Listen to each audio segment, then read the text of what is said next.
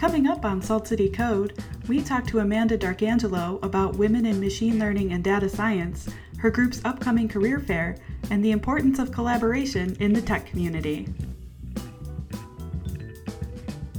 My name is Karen Thorne. And I'm Kelly Corey. And together, we are Salt City Code. We'd like to take a minute to say thank you to our sponsor, Hack Upstate, for supporting Salt City Code. Hack Upstate's mission is to unite and facilitate collaboration among the greater upstate New York technology community. Twice a year, Hack Upstate organizes weekend hackathons. Developers and innovators from across central New York come to Syracuse to form teams, build projects, and win amazing prizes. It's all in 24 hours, and it's free to attend. Want to learn more? Visit hackupstate.com and get ready to code. All right, well, today we are here with Amanda Darkangelo. She is the head of the Women in Machine Learning and Data Science local Syracuse meetup, and I will let her tell us a little more about herself. So one of the big things I'm doing lately is the Women in Machine Learning and Data Science meetup.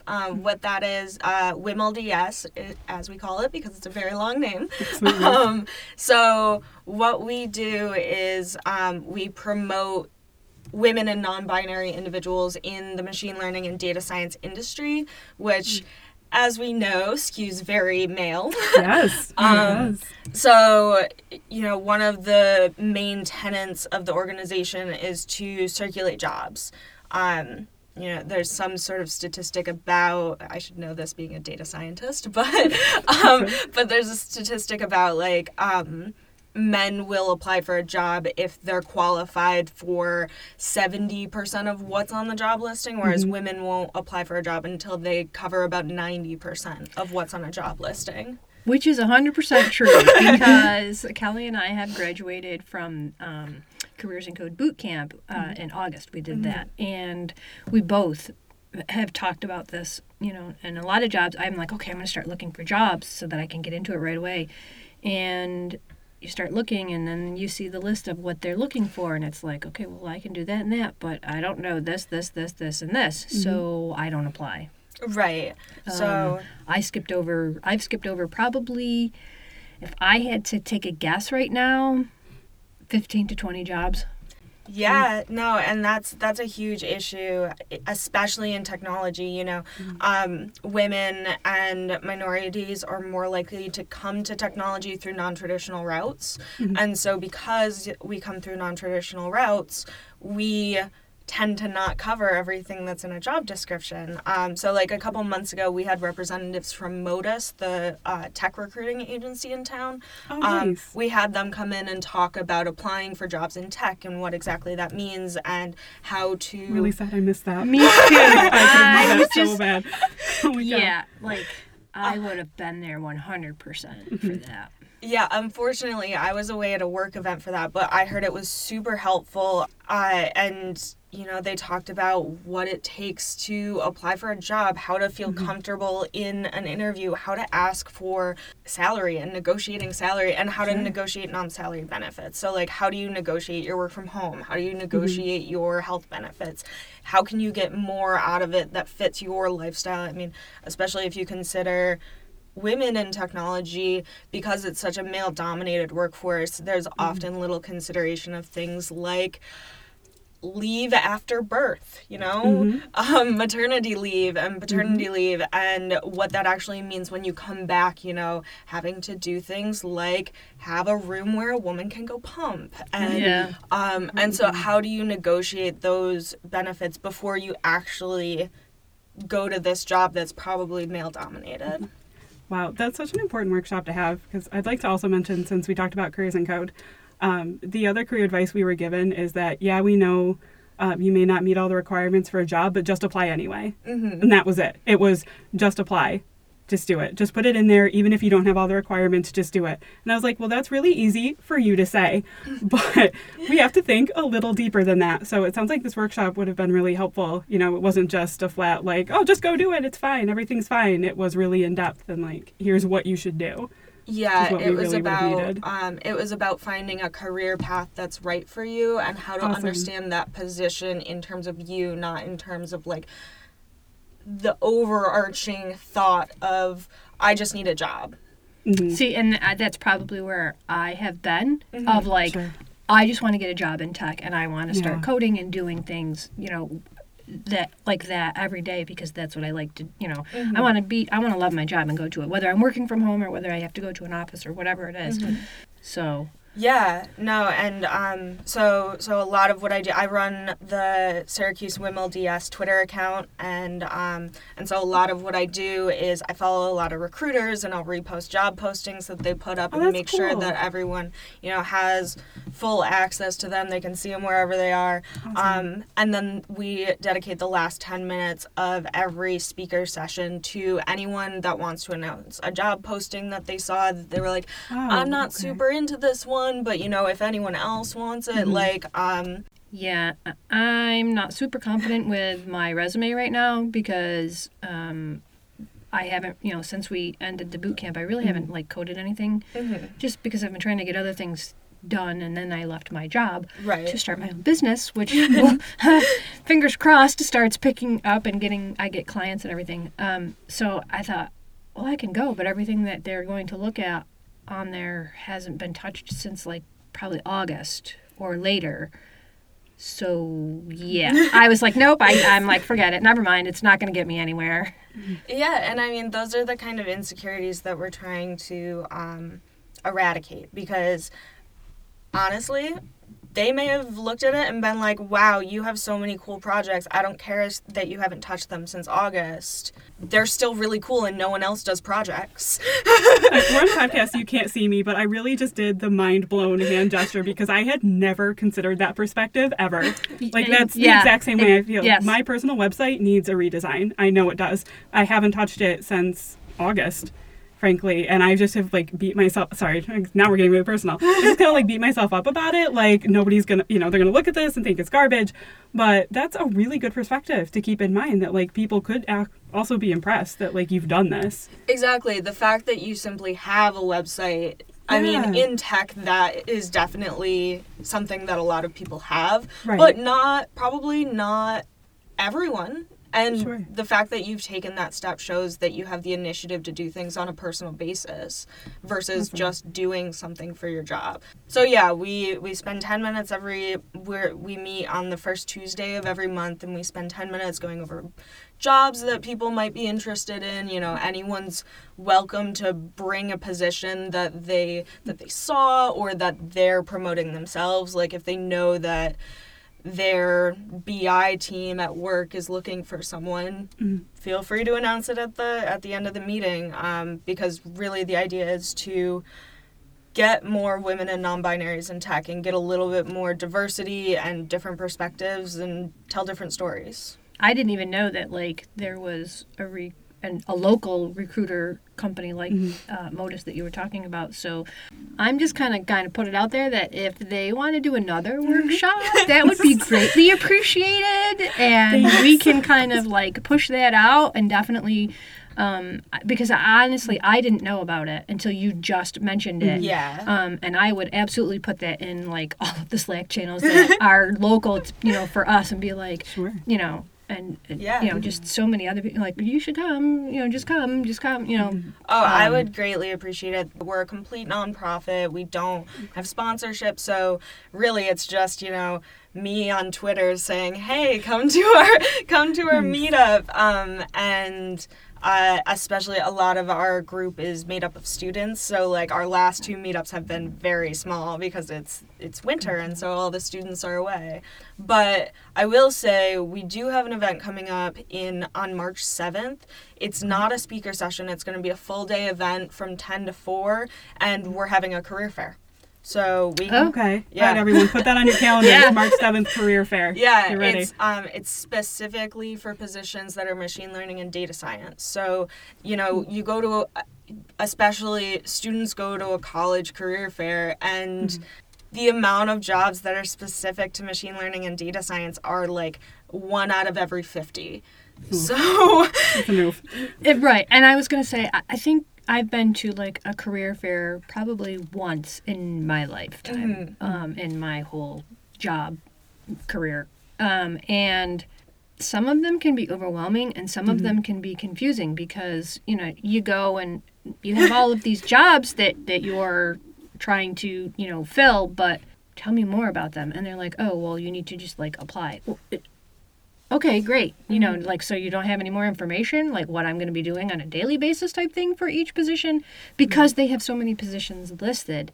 So I like the fact that it's geared just for, you know, the data science and machine learning. That I think sometimes they need more career fairs that are dedicated like that. Yeah, and I mean, you got really to the heart of the issue. You could be applying for literally any spectrum of jobs. You could be going in for HR, you could be going in as a medical professional, or operations, or so they could, you know, they could have so many jobs listed for someone that's in this industry. And whereas here, you walk in the door, and we are doing it here at the co-work space. Oh, nice. Very cool. Yeah, so hopefully it will be less overwhelming because it's not a giant space like they usually are. Yeah, I'm trying to think of where it was that I went, because it was here in Syracuse, and I don't know. Maybe it was the On Center. They do a lot there. And they do a lot of them there. And that's probably what it was. It was like just rows and rows of booths. And I'm like, I don't even know where to start. Because, you know, unless you are seeking out a specific company after what they have, you know, you're like, well, do I even stop at that booth? Because are they going to have what I'm looking for? Sure. You know. Right. Yeah, and so you walk in the door and you know that the positions are tailored to you. I mean, obviously there's discrepancies within our industry. There's, you know, there's cybersecurity, and there's business intelligence, and there's natural language processing, and those are all very different types of things. But you know, walking in, that everything is going to center around some sort of very data, machine learning, algorithm-driven tech, which I think is a really important way to start growing the industry here. I mean, with Surge Syracuse and all of these initiatives, the idea is to keep tech local and tech resources local, and we can't do that if people can't find jobs here. We know the jobs are out there, but people need to be able to find them. Right, absolutely. Agreed. Yeah, I definitely think so. And, you know, and to like Kelly's point, you know, you have your resume. I never thought of that perspective either, you know, of like, oh, yeah, you did all these cool projects. Actually, you know what? Let me talk to you a little more. You know, because the mindset has always been, or at least it's for me, you know, because I'm Generation X. I'm not ashamed of that. Yep, I'm Generation X. So, but the mindset, you know, back when I was in high school, it was like, well, you need to have all these skills in order to get the job. That's hard to get away from. You know, and like I said, I looked at probably 15 to 20 jobs I passed over because, well, I don't have 85% of those skills that they're looking for. I only have the 15. Right. And first I will say you should not be ashamed of being Generation X. You are doing a really cool thing. You're changing your career. You're starting a business. That is awesome no matter what age you're at. And yeah, I think having a career fair makes this a more human interaction. So it takes away. Often I have to caveat my statements by saying that I really love data, I really love algorithms. I think both are really important to help us move forward as a society. However, you know, taking an algorithm out of the job process. So like, you know, a lot of HR departments, they now have programs that will run through all of your resume, and they will read your resume and they hit keywords. Right, they look for the skills, or they look for things like so for instance, sometimes when I'm looking for a job, like the last job move that I made, I literally moved. I was living in New Hampshire and I was looking for a job back here in Syracuse. I grew up in Baldwinsville and I wanted to move back. And a lot of times what those algorithms do is they see New Hampshire listed on my resume as part of my resume. They're looking for New York, and so my resume goes to the bottom of the pile because I'm not local. So to take that out of that and to let a true person talk to you and say, oh, I see you haven't been working on these projects since August. What else have you been working on? And then you can go like, oh, I started my own business and I quit my job. And just to be able to put a face to that piece of paper they're looking at is so important. So now I have this question for you. Go for it. So when you wanted to leave New Hampshire and come back here to New York, and you started looking, and you knew that that algorithm was going to be a factor, did you leave off your address so that you would find the position here in New York? I didn't, but I have heard that advice before, and I know some people that do that, especially remote workers. They'll leave their address off of their resume.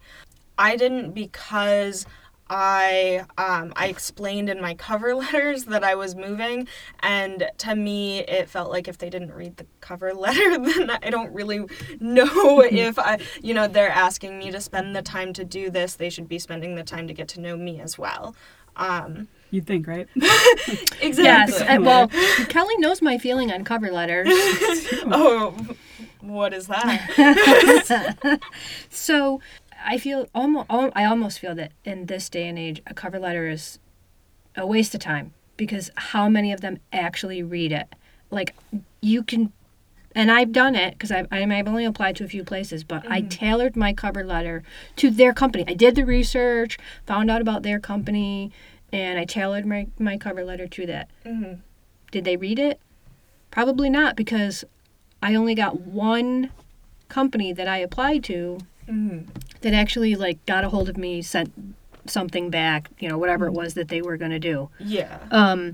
I said to Kelly one day, I was like, I'm so sick and tired of this, that, and they all want a cover letter. I'm about ready to say, if you really want to know who I am and about me, then you need to contact me, and, I'm sending you my resume so that you can see what I've done, but how do you expect to hire people if you aren't going to talk to them and give them a chance? Yes. In other words, I was getting really salty about wanting to send cover letters. Yeah, and I mean, in this day and age, it becomes redundant. They ask for your LinkedIn profile, they ask for your personal website, they ask for your Twitter account, they ask for your Instagram. You can see my entire life in all of these things that you've asked me about. If you're getting to the point where you're going through all of this and you're like, wow, I think I'd really like to hire her still, call me.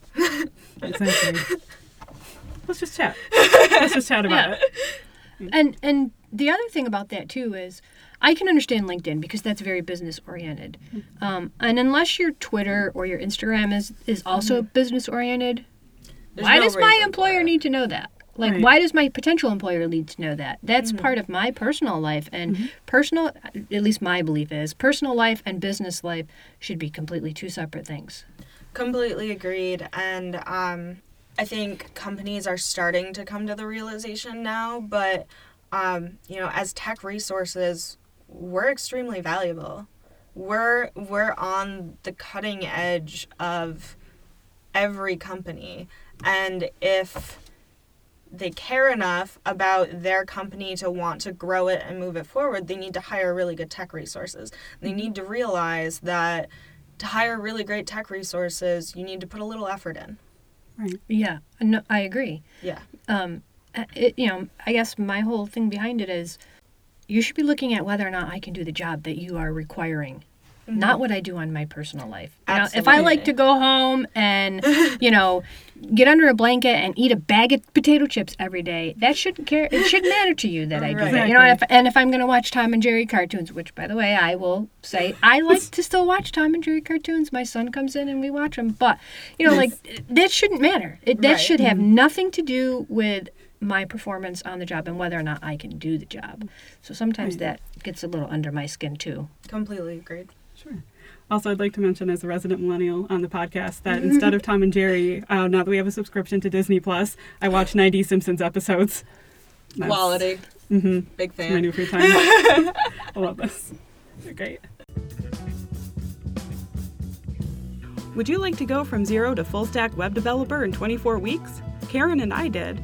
We're graduates of the first cohort of Careers in Code, a coding boot camp also sponsored by Hack Upstate. Learn HTML, CSS, JavaScript, and more from awesome instructors and incredibly patient TAs. If you're ready to change your career, sign up for the second cohort waitlist at careersincode.org. You can also sign up for the Hack Upstate Careers in Code monthly newsletter to receive updates, upcoming events, and job opportunities. That's careersincode.org.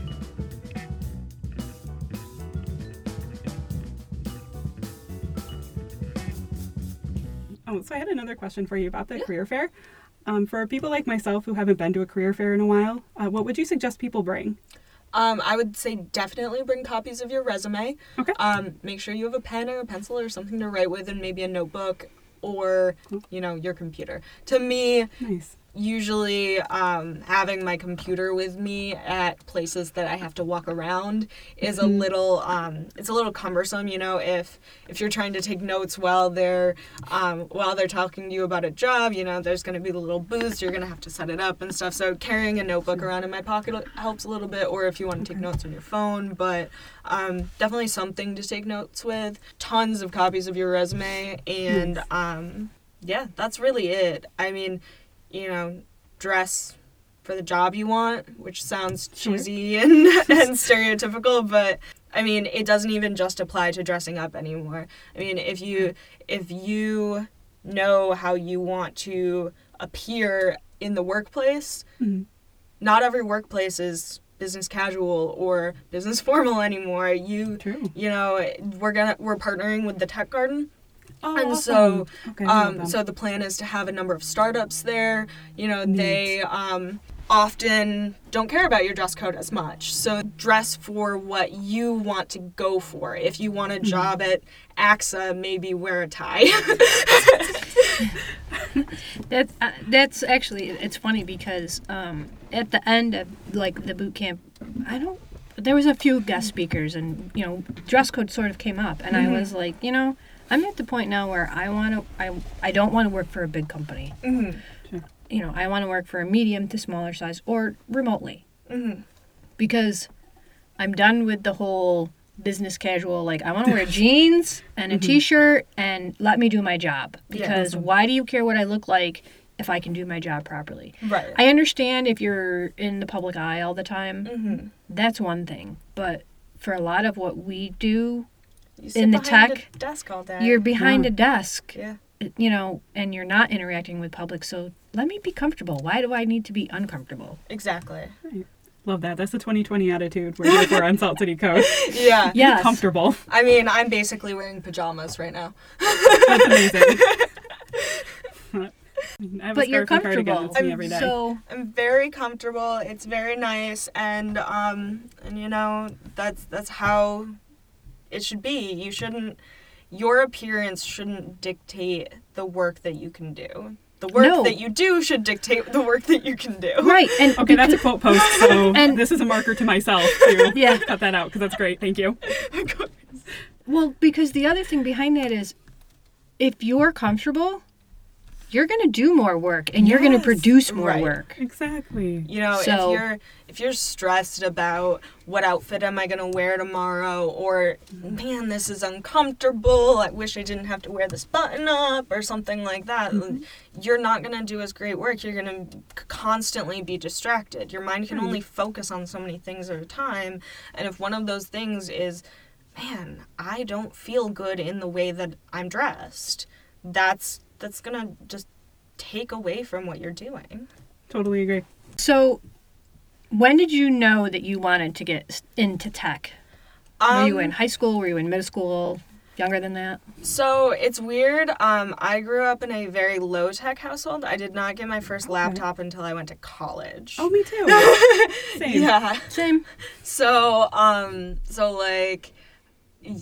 was one of those houses where, you got an hour of TV and then you go outside and play. We didn't have cable for years, I think, until 7th or 8th grade. We just didn't have cable. So very low tech household. My dad's an engineer, so I've always had that kind of logic mind, but I always thought I was going to be a lawyer.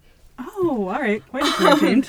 Yeah, which strangely enough, they it's a very similar mindset. It's all about like thinking through a problem and understanding how to create a solution for it, or arguing a solution for it, whether it's right or wrong.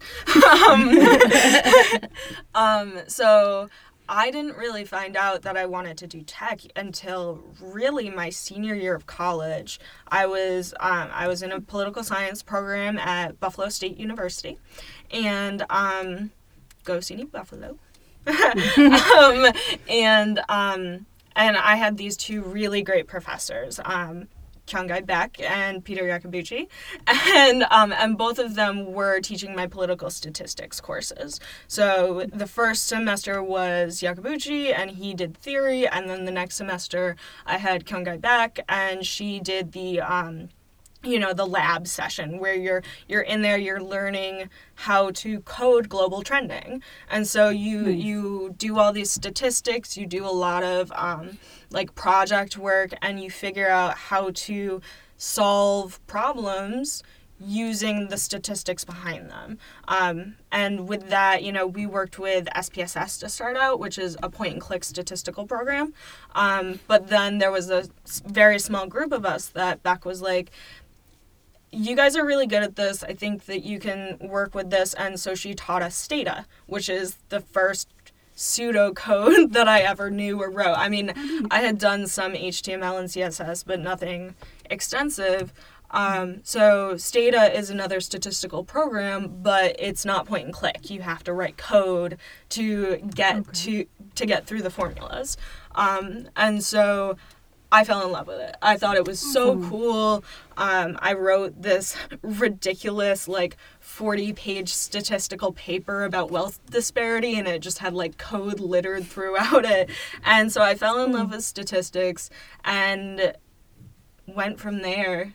I TA'd the course the next semester and just really got into the statistics of it. So that is definitely my stronger suit than code is. But then, I taught myself Python. I love Python.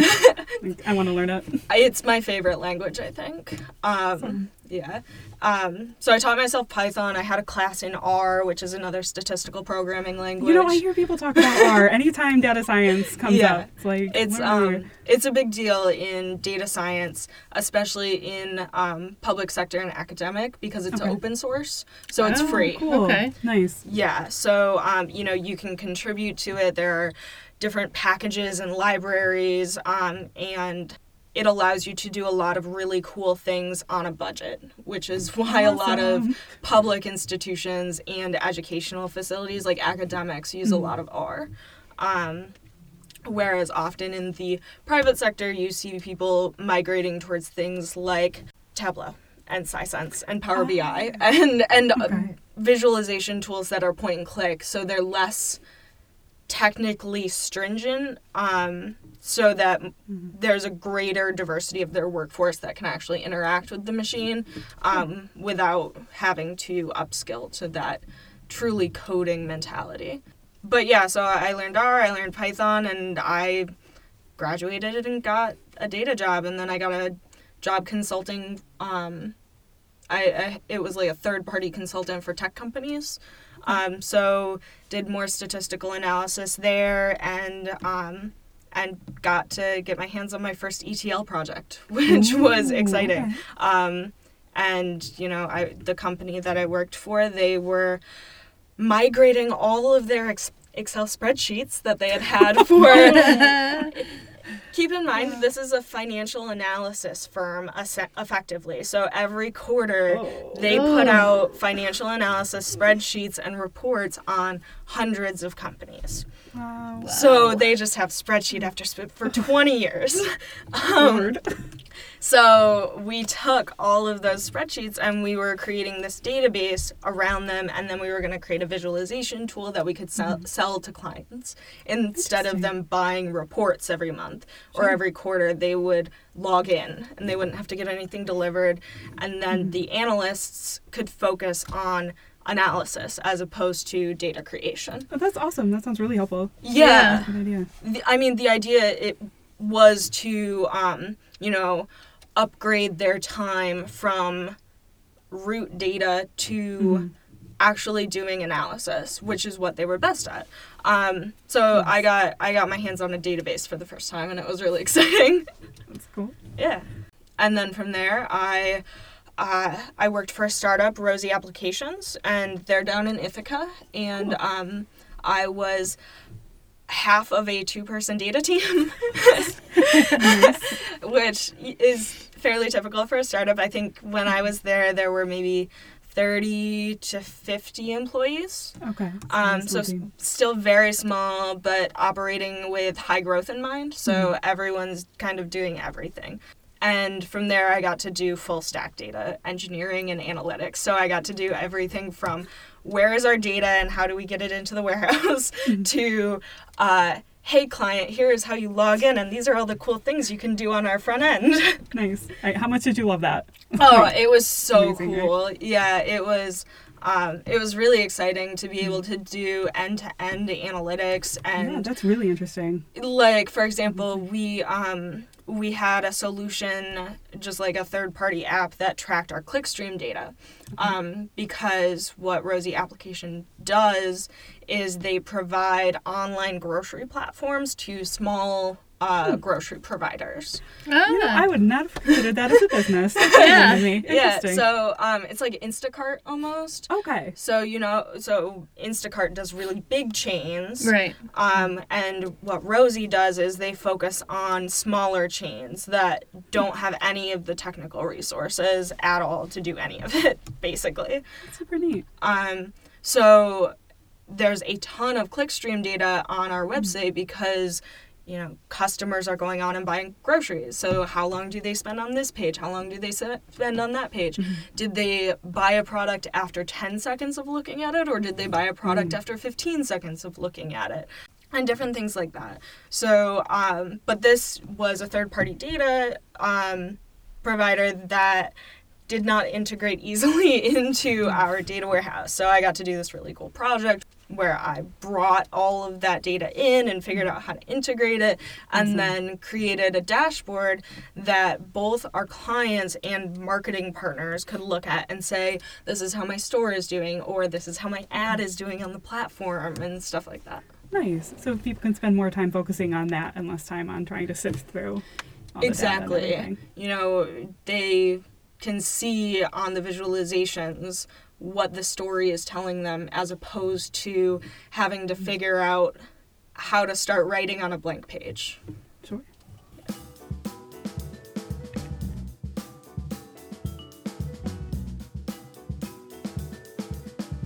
We're just trying to get awareness out there for tech, and maybe we are geared a little bit more towards women to get them into the tech, but it's to grow the tech community and to let them know that, hey, Syracuse has a tech community, and actually it's probably bigger than you think. Exactly. And it's also super easy to get into the tech community. Yeah. We want to make more people aware. There are meetups you can come to every month. There are people out there you can talk to. Most of us are pretty cool and willing to talk to you about stuff. We have resources if you want to get started in code, or if you haven't coded in a while and you want to get back into it. I am really grateful for the Syracuse tech community. This has been a huge life change for me, and I want more people to, come join. Yes, because everybody's always, and that's the big thing, they're helpful. They're like, and if one person doesn't know it, they might know somebody else who does, and they just kind of put a shout out, and then, all of a sudden you have all these people that are answering, and you're like, oh, cool. Now I have more avenues to go. I have really started to get a feel for that. I will reach out to one person, and then I'll be like, oh, that person is saying this to that person, and then that person is like, oh, you should talk to Amanda about that. So, like, for example, I did a lecture up at SU at the iSchool in October, and just happened to meet the director of membership over at the Tech Garden. Oh, nice.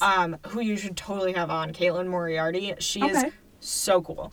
Awesome. But she spoke at the thing too, and then afterwards she was like, hey, we should do something, we should get together. And so she came and spoke for us this past actually last week. She came and spoke at our speaker session.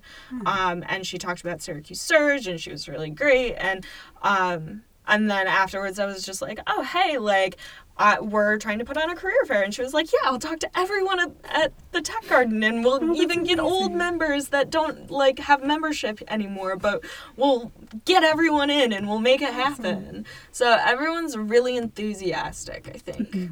Which is good, because I've been in other areas in my career, and some people that have been there for a long time, and then they're starting to think about maybe retiring or getting out or whatever, but they still don't want to pass on what they know. It's like, you can't know that. Nope.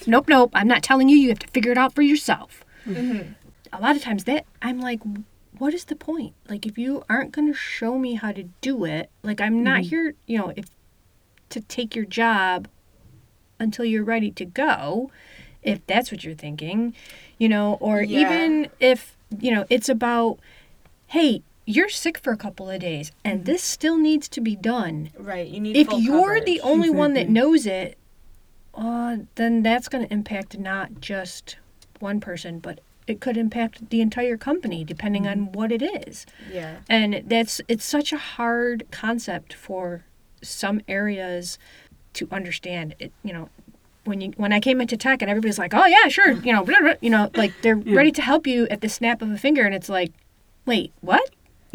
Yeah, there's this article that I read on Medium a couple years ago, and it's really stuck with me. It was about how this company fired the smartest person in the room. And it wasn't because they were bad at their job or anything. It was because they did their best to ensure they were an entrenched employee. So, it was an IT department. They made sure that they were the only person that knew the login to the server. Or they were the only person who could figure out this piece of code, and not just figure it out, but then when they wrote that code, it was so convoluted that person was the only person who could understand that code. And they wouldn't write documentation, and they didn't work well with others. And I think that's becoming such a big no in the tech community. Like, we have to work with one another to complete projects, and my motto is that documentation saves lives. Like, I don't want to do the same. I get bored pretty easily. I don't want to do the same thing over and over and over and over and over again. So if I write documentation to do that thing, not only when I'm sick or, if I win the lottery or something, like, here, take all of my stuff.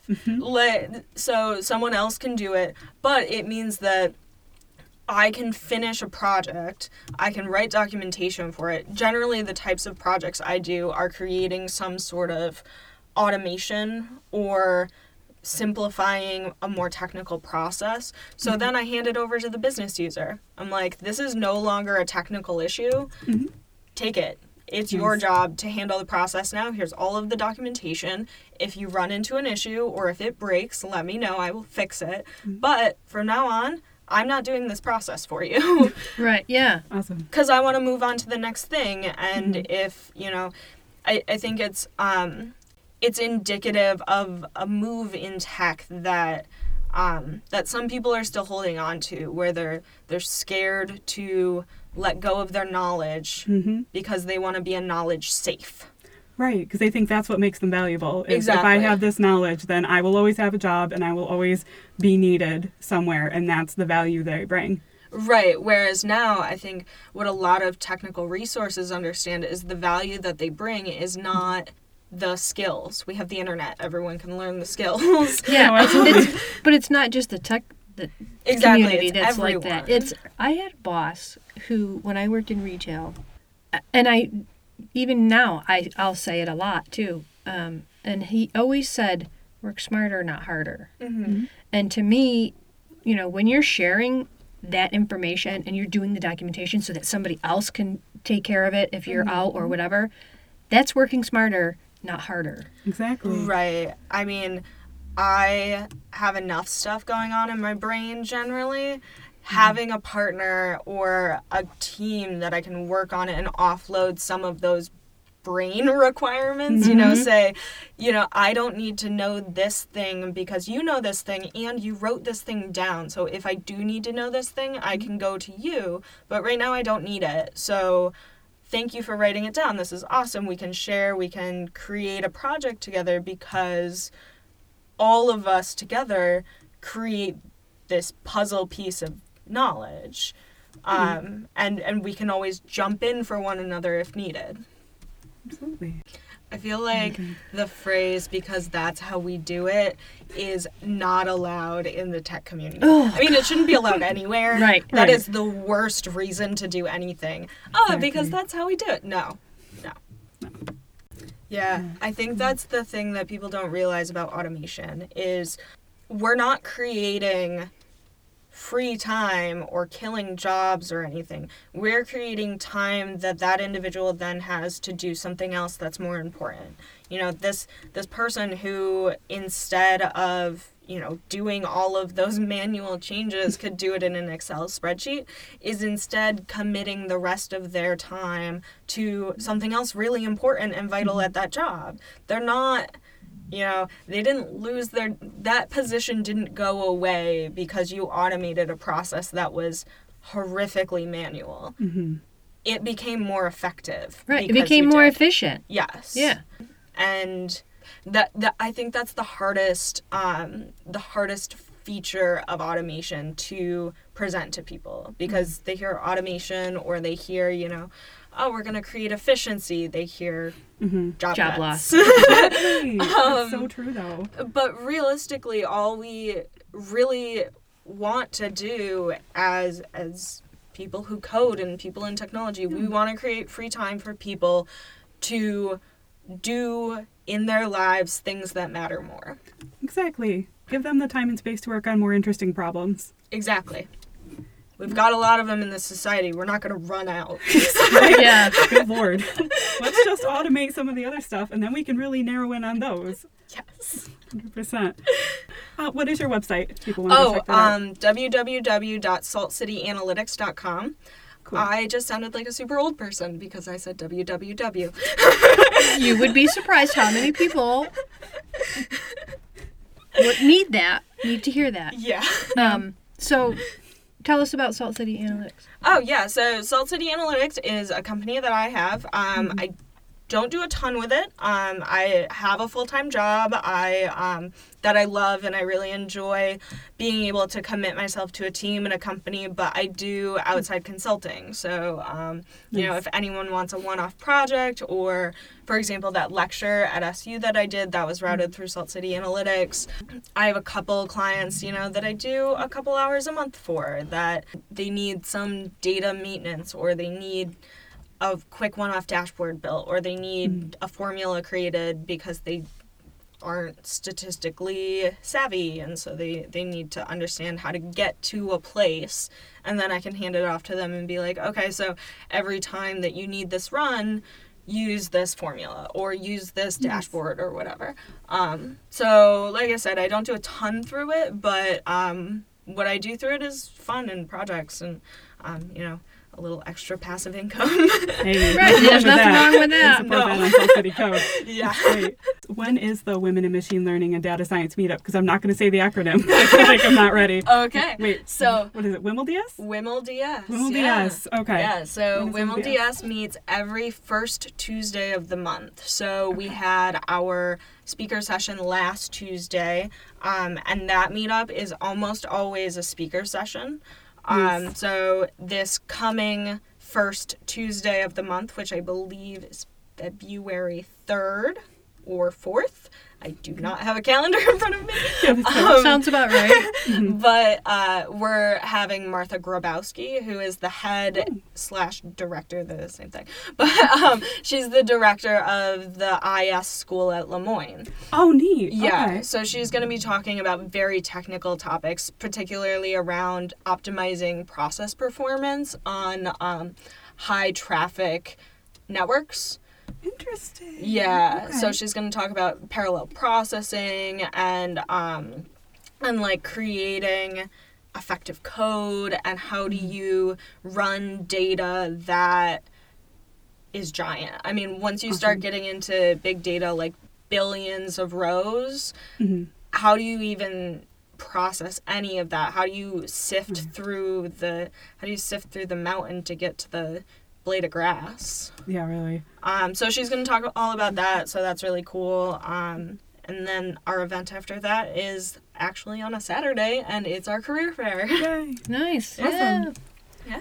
Oh, cool. Is there anything else you'd like to mention while you're here? Like, where can our listeners follow you? Oh, you can follow me on Twitter at @XBAR, Awesome. which is a statistical term. Yeah, cute. That on brand.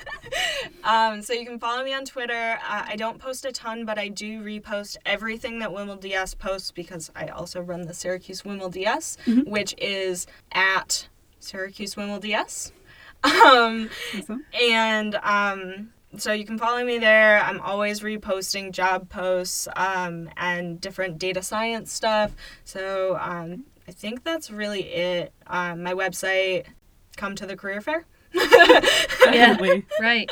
Yeah. Come to the career fair. All right. Well, thank you so much for being on the show, Amanda. We really appreciate it. Yeah, Yes, thank you thank so you. much for having me. This is awesome. Thanks. You shared so much good information. I really appreciate it. Like, I've learned some things. Yes. That's rad.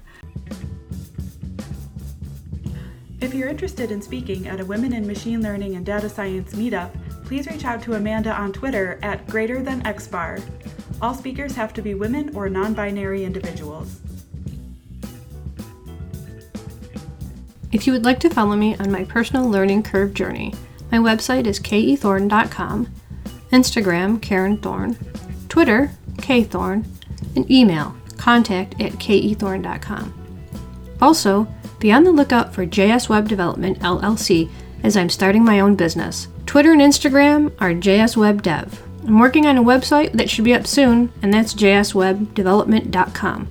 And you can always email me at jswebdevelopment@gmail.com. You can keep up with Kelly by following my Instagram and Twitter at thisiskelcor or visiting my personal site, kel.dev. Together, we are Salt City Code. You can follow along with the podcast at Salt City Code on Instagram and Twitter. And if you have any questions, comments, or concerns, you can reach out to us at saltcitycode@gmail.com. And remember, Always keep it salty.